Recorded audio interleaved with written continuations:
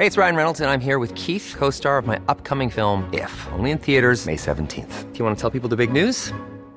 All right, I'll do it. Sign up now and you'll get unlimited for $15 a month and 6 months of Paramount Plus Essential Plan on us. MintMobile.com/switch.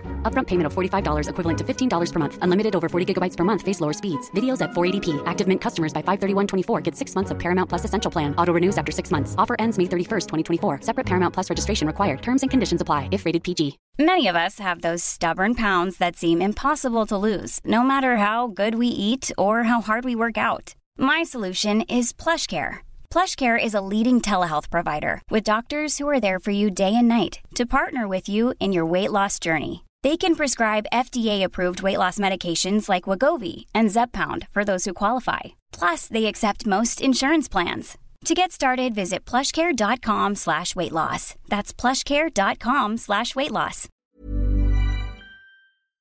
Listeners should refer to the disclaimer in the episode notes and at the end of this podcast. It's long been, I guess, thought of that bonds and equities are sort of move in opposite directions, so it's always good to hold bonds because they tend to rise when equities fall. And that's true to a certain extent, but over time, if you look through a very long period of time, that relationship can be quite unstable, and there are periods where you have bonds falling and equities falling at the same time. So you can't always assume that if you just hold a passive portfolio of bonds, that will save you when equities are down. G'day and welcome back to Equity ASA, brought to you by Australian Shareholders Association. I'm Phil Muscatello. Today I'm joined by Matthew Holberton, National Manager, Listed and Capital Markets for Fidante Partners. Hello, Matthew. G'day, Phil. How are things? Matthew works closely with his clients to find investment solutions within Fidante's suite of boutique asset managers. So just give us a quick overview about how Fidante works, that you work with asset managers that you partner with. That's right. So Fidante Partners is the investment management arm that sits inside Challenger. And what we do is we partner with high-performing investment teams to help them establish businesses. They might be specialists in equities or in fixed income. And we also help them go out and raise money. We help them with the back office. We help them with all of the non-investment related functions of a business so that these investment teams can focus purely on investing. And we think that's in the interest of investors, and it promotes really good alignment, good outcomes. And so you select based on performance and culture, performance, and also, I guess, the need. Is there a need for this type of asset class? What are our investors, what are our Australian clients looking for? So investors are currently facing the challenge of finding attractive income solutions that offer protection from rising interest rate risk. But let's start by talking about fixed income. What is it? Yeah, that's a great question. I mean, fixed income is such a... It's a broad term, isn't it? Broad term. Yeah. It's a huge market. It sort of dwarfs the size of the equity market that I think most of your listeners would be, so familiar with. But, fixed income, you might hear the terms credit, bonds, etc. These are sort of types of securities within fixed income. They really do drive capital markets around the world. I mean, most businesses and households have a level of debt on their balance sheet. They're borrowing to buy a house. They're borrowing from a bank or a private lender to finance growth or acquisition. So fixed income, it's a behemoth, and I think everyone should pay attention to what's happening in fixed income markets. The main ones, everyone probably knows, government bonds or treasuries, and that's a form of investment where you're effectively lending money to the government, or the government is on the other side of that transaction. They're effectively borrowing money from you, and in return they'll promise to pay you a coupon along the way, and at the end of the bond term, they repay your principal. For the Australian government, it's a AAA rated government. That is a very low risk investment for investors, but at the same time, the yield on that investment would be quite low as well. Credit ratings for countries do vary. The major ones like the US, Australia, Canada, UK, Europe, etc. These are the highly rated ones. And then you've got, say some of the Southern European or South American countries that might have pretty poor credit ratings. And those government bonds tend to sort of perform a bit like credit securities. And if you go to, say, corporate bonds, that's where companies are issuing bonds to borrow. So if you're an investor in a corporate bond, you're effectively in investing in the debt part of that company's balance sheet. Companies, if they're large enough, they might get their bonds rated by a public agency. So it's a public bond, and ratings start at AAA and go all the way down to CCC. BB plus and below is going to be considered sub-investment grade. Other terms that are floated around are junk bonds or speculative grade or high yield. They all mean the same thing. It's just bonds that are below that sort of investment grade. And so there's a correlation between risk and return. So if you're looking for a higher return, you've got to take on higher risk. That's right. So triple B minus and above is considered safer. But important point to note is that, as you go from, say, AAA down to AA and A, and the Bs go through to that, and all the way down to sort of triple B minus, the risk is not increasing in a linear fashion.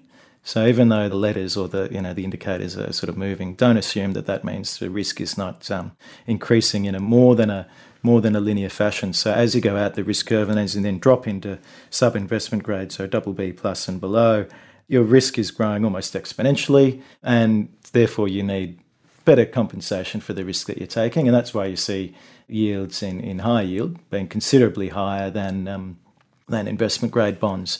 And then you've got other asset classes like syndicated loans, also sometimes referred to as bank loans or leveraged loans.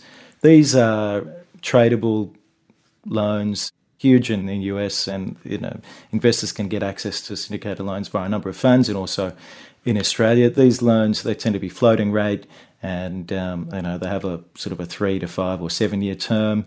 But the key point is that because the number of banks have participated in the funding of those transactions, there are a lot of participants, and you can get liquidity in those. So they're still referred to as liquid credit. So all of the asset classes I've just mentioned would fall into that sort of liquid credit bucket because they can be traded.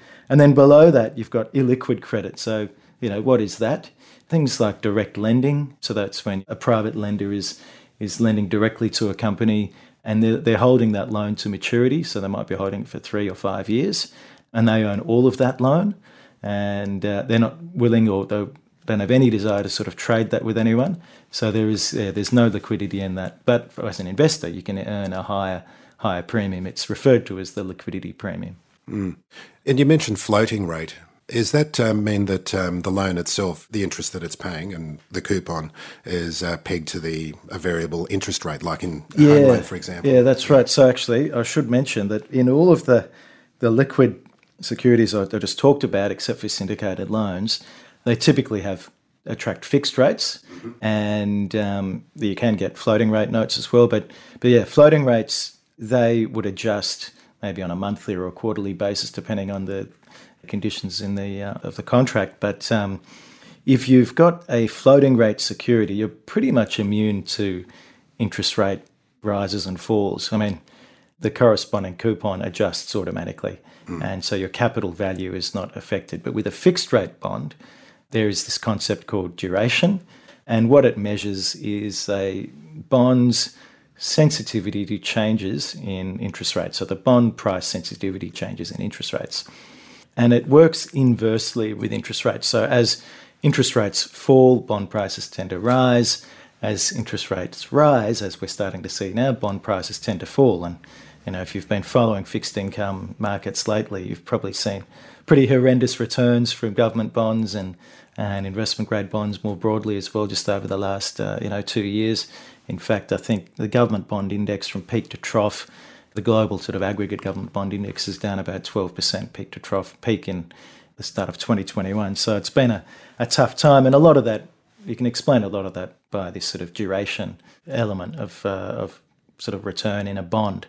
But we know that prices can move around face value. And if you were to buy a bond at a discount, let's say you were to buy a bond at, let's say, $95, and it was paying that 5% coupon, and I'm just assuming... On the face value of $100. Yeah. So face value of 100, it was trading the market at 95, it had a 5% coupon, and it had a 1 year maturity. If you take into account you've paid 95, you receive $5 in coupon, and then in a year's time you get paid $100, your actual return over that year is about 10.5%. And that's your yield to maturity. You were mentioning in your notes about capital gains as being a part of a fixed income strategy. Is that what you're talking about? That's exactly right, Phil. Yeah. So because I never thought about capital gains could be part of fixed income. No. So people, fund managers, direct investors will be buying bonds at below face value all the time, and if they hold them to maturity, they'll earn that extra sort of capital return. So yeah, you're right. That total return that you're getting out of a bond comes from primarily the income.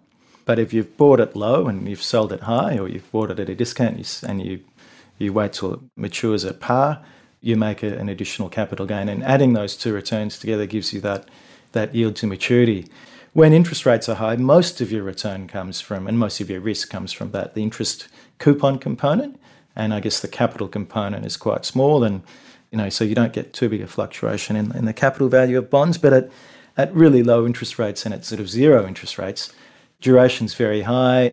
Your coupon's obviously very low because interest rates are low, and so that sort of capital component, the price volatility component or the duration component of your return is very high, and that's where we are at the moment, and we're starting to go through an upgrade cycle. But if you looked at, say, the Global Government Bond Index, the duration in that is about 8 years, and that means that for every 1% rise in interest rates, you'd expect that index to fall by 8%. So something that all investors need to be aware of, because government bonds, don't just assume they're defensive because the credit risk is low. There are a number of other risks in fixed income. It's not just credit, it's interest rate risk and also liquidity risk. So that risk, I guess, is best explained by, well, when you want to get your money out of an investment, can you get it at the market price, or do you have to actually sort of sell it at a discount, or what one might refer to as a sell spread? So, Matt, what's the role of fixed income in a portfolio then? Yes, look, I think it's got a number of roles. I think for a lot of investors, it's that they want income because that's what it says in the title. Exactly, but it's not as easy. It doesn't sound like it's as easy as that. Yeah, and fixed income, as we've sort of talked about before, there are floating rate securities or investments out there too, so it can be a bit of a misnomer. But fixed income, we think it should play a defensive role in people's portfolios. We think it should provide capital stability. Obviously, income is probably the most important part for a lot of our retired listeners. And then lastly, I think a risk diversifier. So something that can offset your losses in equities when equity markets are down. And that's a really important one because it's long been, I guess, thought of that bonds and equities are sort of move in opposite directions. And so it's always good to hold bonds because they tend to rise when equities fall. And that's true to a certain extent, but over time, if you look through a very long period of time, that relationship can be quite unstable, and there are periods where you have bonds falling and equities falling at the same time. So, I can't always assume that if you just hold a passive portfolio of bonds, that will save you when equities are down. So I think it's those three things. One of our managers, Ardea Investment Management, they have a fixed income sort of active ETF that trades on the ASX. It's got a ticker of XARO. They've actually put together a defensive fixed income checklist, which highlights, I think, what they think are the most important features of fixed income. So what is that checklist? Yeah, I'll go through that. And I'll just preface this by saying it does sound like active management is really key to this because you can't just sit there and passively watch. Yeah, I believe so. Active management and diversification. Yeah. Because, as I mentioned before, if you just invested in the passive government bond index, a year and a half ago or so, you're down about 12%. And that's because, as I mentioned before, the high level of duration in the index, 8 years, and very low yields. So what we're looking for, what we think makes a great defensive fixed income fund or investment is one that can deliver you consistent, positive, absolute returns. So it's not just about, beating a benchmark or beating the passive funds or the index. It's about, consistent, positive, absolute returns. Number two would be tight volatility controls.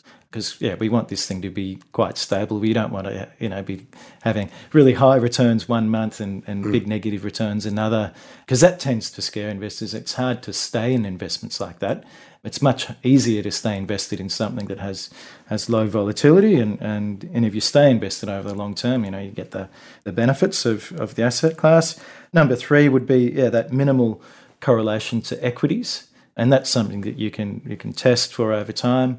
In the very short time, say days or weeks or even months, they can sort of move together sometimes. So if you look at it over sort of a 1 year, 2 year period, that's what we're trying to educate investors to sort of look beyond just the very short term. Think sort of 2 years and beyond. Number 4 would be highly liquid, especially in times of stress.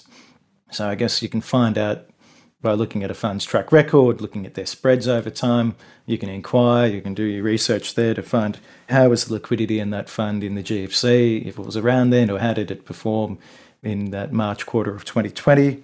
Number 5 is a bit of a bonus one, but it's inflation protection. I think that's quite topical at the moment, with inflation starting to, get quite high. So does the fund have features that can protect you from rising inflation? And then lastly, number 6 would be tail risk protection. And, what I mean by that, I'm not talking about a dog.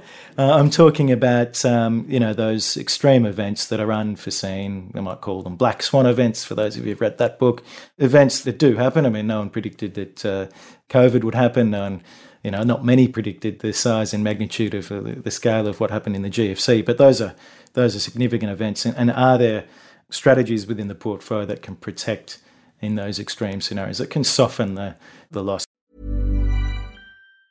If you thought the only way to get a more defined jawline with natural-looking results was through surgery, think again. Juvederm Volux XC is a non-surgical injectable gel filler that improves moderate to severe loss of jawline definition and can help you achieve natural-looking results with little downtime. Even better, this improved definition lasts up to 1 year with optimal treatment. No maintenance required. Improve jawline definition for a smooth, sculpted look with Juvederm Volux XC. For important safety information and to find a licensed specialist, visit Juvederm.com. That's JUVEDERM.com. Not for people with severe allergic reactions, allergies to lidocaine, or the proteins used in Juvederm. Common side effects include injection site redness, swelling, pain, tenderness, firmness, lumps, bumps, bruising, discoloration, or itching. There's a risk of unintentional injection into a blood vessel, which can cause vision abnormalities, blindness, stroke, temporary scabs, or scarring. Talk to a licensed specialist to find out if it's right for you. Hey, I'm Ryan Reynolds. Recently, I asked Mint Mobile's legal team if big wireless companies are allowed to raise prices due to inflation.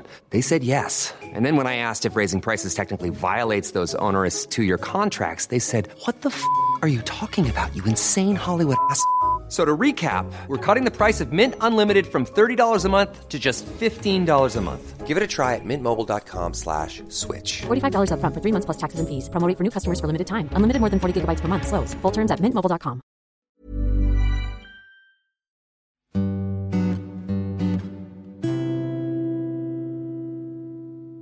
You referred previously to private credit. What is that and how can investors access that?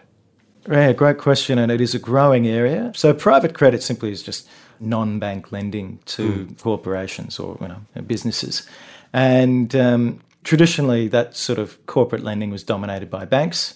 But in the US, if you go back the last couple of decades, with bank consolidation and I guess post-GFC, you had changes to capital requirements of banks and so forth, you've had this growth in non-bank lenders, because they're not governed by the same sort of capital requirement issues as banks are. So banks have sort of retreated, they've consolidated. They tend to play in the syndicated loan space that I talked about before. So these are transactions that are too large, or often too large, to be in the sort of private credit space. But yeah, middle market companies want to fund acquisitions, fund growth. 30 years ago they would have gone to their bank, but typically now they might go to a private lender. We have one in our stable called Ares Management Corporation. They're one of the largest middle market private lenders in the world. So they dominate in the US and Europe, and they've recently set up operations in Australia. We have a couple of funds there. One is a sort of a daily liquid managed fund. Another one is for wholesale investors only, which is a sort of a quarterly liquid fund, but that taps into private credit.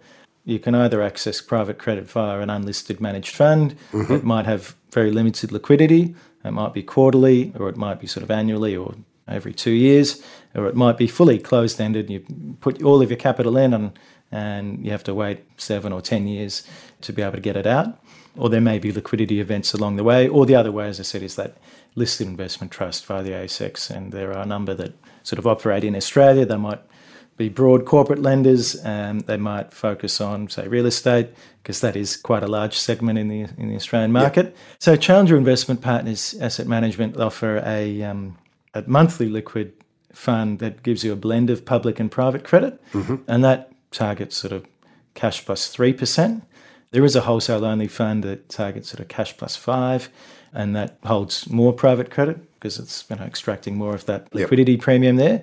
And then via our joint venture with Ares Management Corporation, we formed Ares Australia Management.